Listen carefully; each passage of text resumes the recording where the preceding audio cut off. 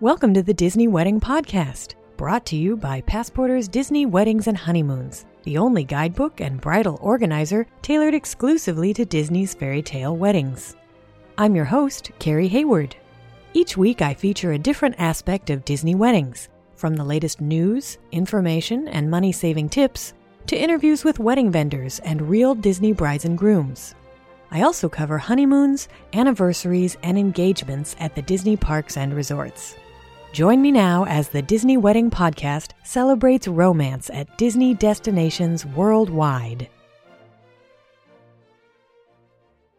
Today on the Disney Wedding Podcast, I am speaking with Amy Hoynes, who had a cruise collection wedding on the Disney Dream and is going to share the story of her whole day, how they decided to have a cruise wedding, and some great tips and advice for anyone who's thinking about doing a Disney cruise wedding.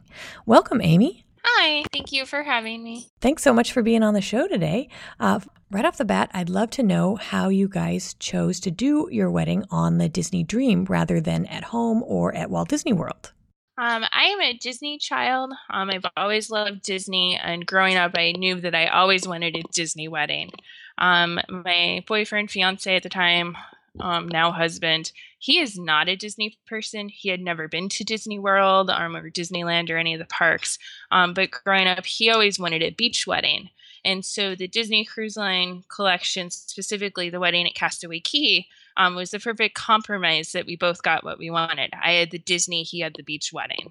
Oh, that's great. That sounds like it really was the perfect compromise for you guys. Now, how did your friends and family react when they found out? Were they totally expecting it? Were they sort of shocked because you weren't getting married at home?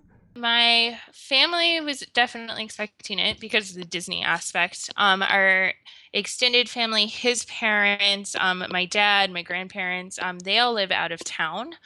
So they figured we're going to have to travel for the wedding. They might as well get a vacation out of it. So they were very excited about the idea, especially because it was a Disney cruise. They were excited to see what that was like. Oh, that's great. And did they end up having a great time? Everybody had a great time. Even the people that wouldn't necessarily classify themselves as Disney people had a great time on the cruise. Now, how many guests did you have? We had 17 guests and the two of us. Oh, that's a good manageable number. Now, which ship did you choose and how did you choose the location? We chose the Disney Dream based on the sailing dates and the length of the cruise that they had at the time. We wanted to do a 3-day cruise. That way we still had time to take a honeymoon after the wedding. And with the itineraries, we knew we wanted to get married at Castaway Cay. We knew we wanted our ceremony to be on the 17th if we could manage that. And it happened that the Dream had an itinerary where the stop on Castaway Cay was on the 17th. And so that's how we chose it. Wow, that's great that it worked out so well, because I know your actual marriage ceremony is a legal ceremony before you depart. And some people decide to have that be their anniversary, and some people decide to have the day of the big Disney's fairy tale wedding ceremony be their anniversary. How lucky for you guys to get the actual date you wanted for your wedding ceremony. We were actually very lucky. The 17th, it was not the same month, but it was the date of our first date was on the 17th. He proposed on the 17th. Then our wedding ceremony fell on the 17th. Wow. So it was almost fated that you would actually get the 17th for your wedding. Yes, we were hoping for it. We knew that there's always the possibility it could be changed, but we were very excited that we were able to have it on that date. Now, did you customize any of the standard package elements that come with a cruise collection wedding? We did not. We chose your cake flavors and the general shape, but we went with the basic cake package. We picked flower colors. It went with the hot pink and orange roses. We were able to choose between then the hot pink or orange boutonniere. Chose orange. But beyond that, we did not customize or upgrade anything. And that was just because you weren't interested, or you wanted to do a really easy, simple package? We wanted to do a really simple, easy package. I don't necessarily like to make a lot of big decisions. So it was nice that we had a narrow field of things to choose from. It was like, do you want roses or do you tropical bouquet? And that worked really well for my style. And Brent isn't interested in the details. So I was the one that was making all of those choices. Well, that's good. It sounds like it was the perfect fit for you guys. It was. Now, can you give us an overview of how the day went from start to finish so that if someone's thinking, well, I don't know how a cruise wedding would really work, does it fit what I envision for my wedding day? Can you tell us, what's the timeline like? We got up in the morning and had breakfast together about 7 a.m. Then at 7:45, I had a hair appointment in the salon. And technically that appointment was at 8 a.m., but I had met with the stylist a couple days before when we got on the cruise, and he said to go ahead and come a little early. So we did hair from 7:45. It took until about 9 a.m. to get my hair styled. About 9 a.m., Brent and then all of the guests at the wedding met in one of the lounges. And from there, they took a shuttle out to the ceremony site at about 9:30 or 9:45. And in the meantime, my maid of honor helping me get ready. At that time, our wedding coordinator came and picked us up at the room, and we took a golf cart out to the ceremony site. Our ceremony started at 10 a.m. After the ceremony was finished, we took some pictures with family on the beach. Brent and I had some time to go around and take pictures of just the two of us on the island and then on the ship.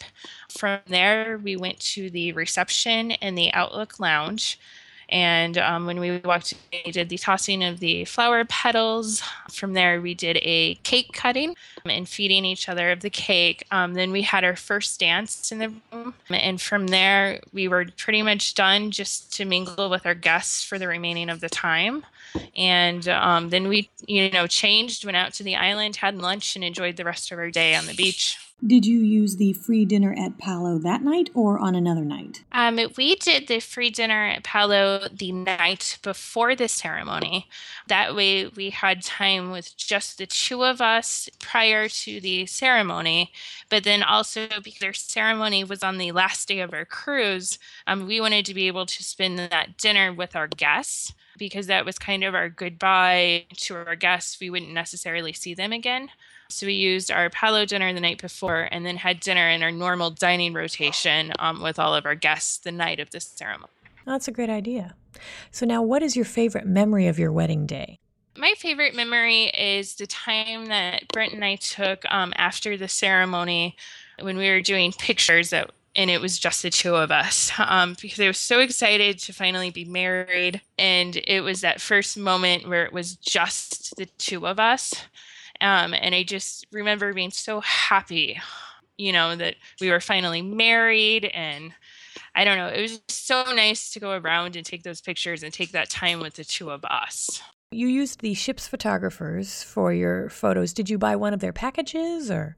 Yes, we bought their highest package, which came with 2 photo albums, a number of prints, and then we got some announcements of our wedding. And we picked out the pictures that we wanted into the evening of our ceremony, and then they had them ready for us in the morning, the day that we disembarked from the ship. Wow, so was that kind of hectic trying to decide all just in one night because you were leaving the next day? It was a little hectic, yes. I wish we would have had a little more time.